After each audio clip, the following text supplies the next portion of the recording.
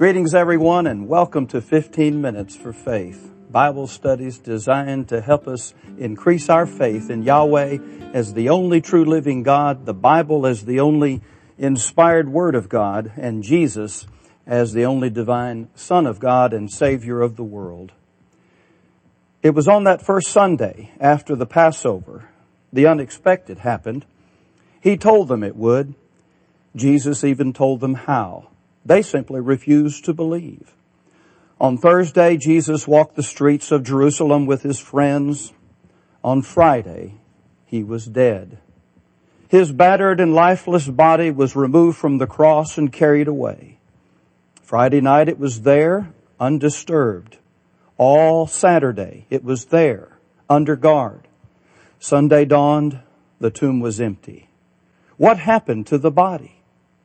Jesus, the Christ, met death face to face and defeated it.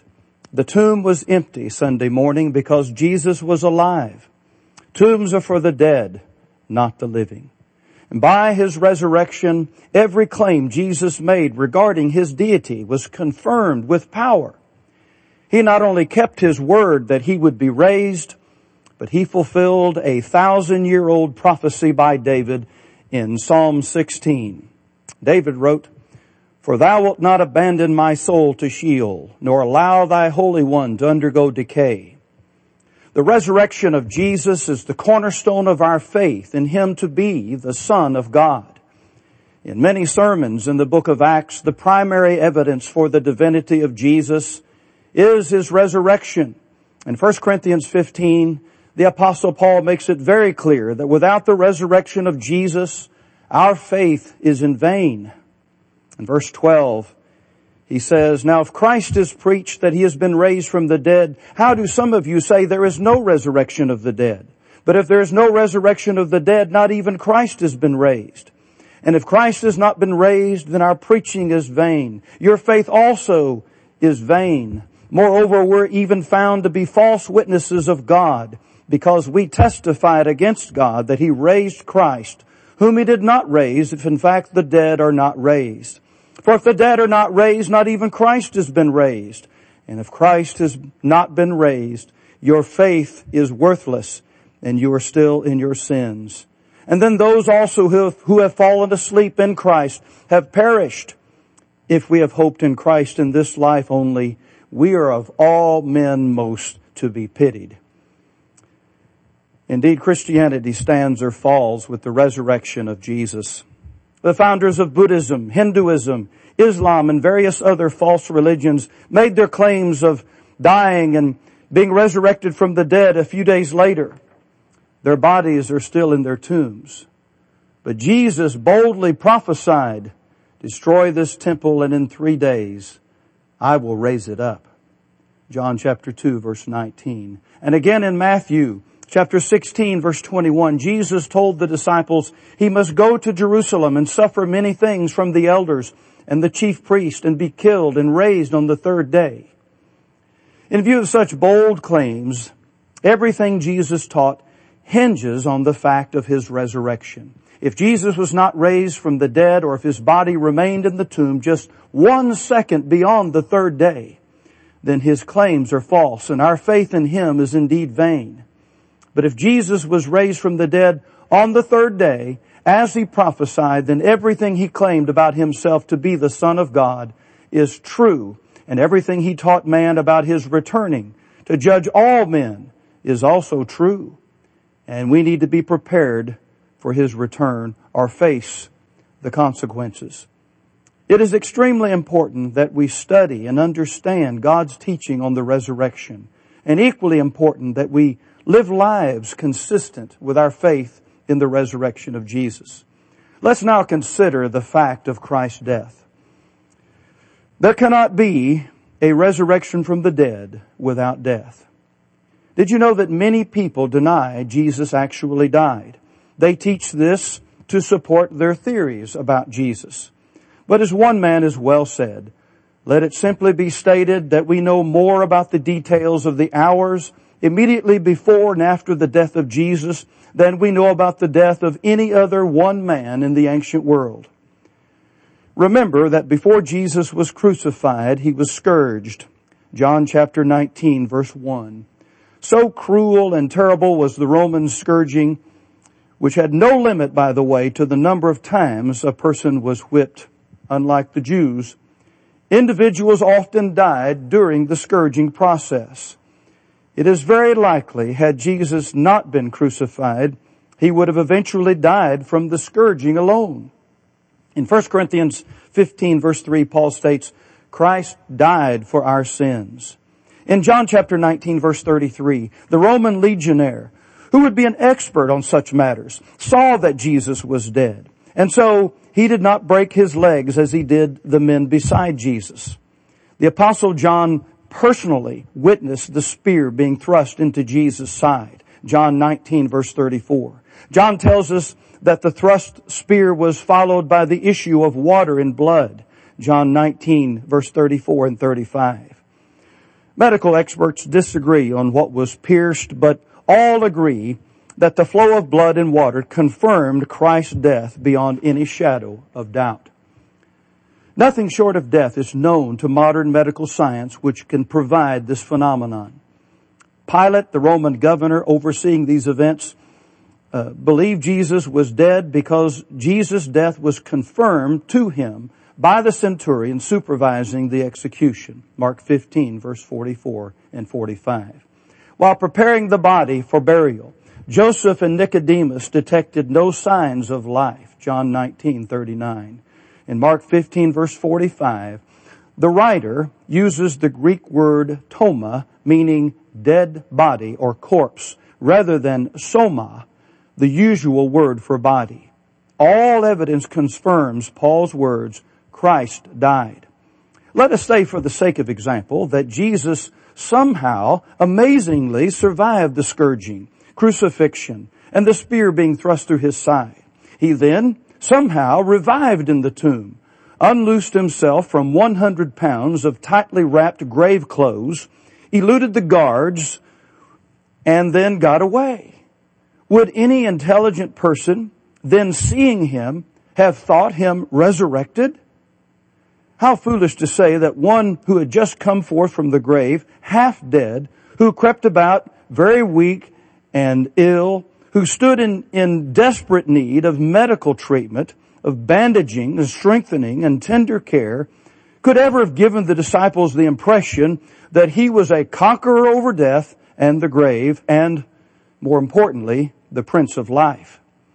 Any attempts to say Jesus simply feigned death or swooned death are utterly foolish and completely contrary to the evidence. Jesus died. The Bible teaches that Jesus was buried, and the tomb in which he was buried was impregnable by the disciples. As in the case of his death, we know more about the burial of Jesus than we know of the burial of any single character in all of ancient history. While the Romans usually left the bodies of the crucified hanging until they rotted off or were eaten by wild animals, the Jewish practice, based on Deuteronomy 21, was to take the body from the cross the same day and bury it. All four Gospels affirm that this practice was followed with the body of Jesus. We know from Matthew chapter 27, verse 57 through 59, who made the arrangements for Jesus' burial. The text reads, When the evening was come, there came a rich man of Arimathea named Joseph, who also himself was a disciple. He went to Pilate and begged the body of Jesus. Then Pilate commanded the body to be delivered. And when Joseph had taken the body, he wrapped it in a clean linen cloth and laid it in his own new tomb, which he had hewn out in the rock. John 19, verse 39. We know how Christ's body was prepared for burial. Linen cloth was wrapped around his body, according to Matthew 27, verse 59. This cloth was mixed with about 100 pounds of myrrh and aloes. We know about the tomb in which Christ's body was placed. It was owned by Joseph, a private burial plot. No multiple graves, therefore, since it was a private burial plot, Matthew 27. It was located in a garden near the site of the crucifixion, John 19:41. It was hewn out of solid rock, Matthew 27, verse 60. Therefore, there was no other exit, no back door. It was a new tomb, Matthew 27, verse 60. No corpse had ever been laid there, and so there was no mistaking the body of Jesus for another body. A large stone was used to cover the entrance, Matthew 27, verse 60. The stone was rolled against the entrance of the tomb. The women who had followed Jesus paid special attention to the location of the tomb and how his body was laid, Luke 23, verse 55. We know from Scripture that extraordinary measures were taken to ensure that Christ's body stayed in the tomb. At the insistence of the Jews, the stone covering the entrance was sealed with a Roman seal, Matthew 27, verse 66.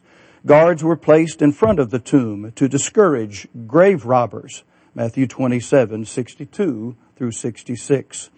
Through these means, the Jews made the tomb as secure as possible. As Paul said, Christ died and was buried. As we close out our first lesson in this two-part series, we ask the question, who moved the stone? One of the tomb's most impressive features was the immense stone that acted as its door. Matthew used the Greek phrase lithon megan to describe the stone. The two-word combination is the source of our English term megalith or megalithic.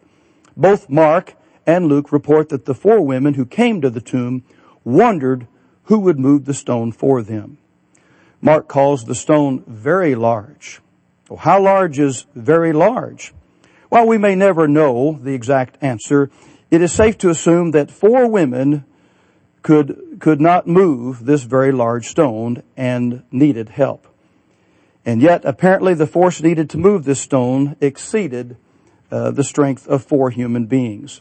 And so if these four women were unable to move the gravestone, who moved the stone? Is it reasonable to conclude that it was moved from the inside by a man who had been brutally beaten, scourged by the Romans, crucified, pierced with a spear from which blood and water flowed forth, wrapped in 100 pounds of myrrh and aloes, mixed with cloth? Friend, that is simply not reasonable. The answer to the question is in Matthew chapter 28 and verse 2.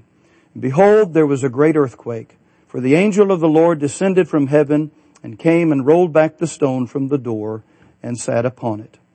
According to Matthew chapter 28 and verse 4, the moving of the great stone by the angel was an event of such magnitude that Matthew tells us the soldiers shook for fear of him and became as dead men. The impressive evidence from the tomb and stone may be summarized as follows. On Friday, at least four witnesses saw Jesus' dead body placed into a previously empty tomb. The tomb was sealed with a stone too large for four women to move. Jesus' presence in the tomb was acknowledged by friend and enemy alike when the stone was sealed with a Roman seal.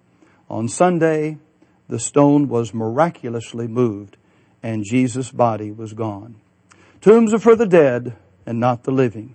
By his resurrection, every claim Jesus made regarding his deity was confirmed with great power. Thank you for listening to 15 Minutes for Faith.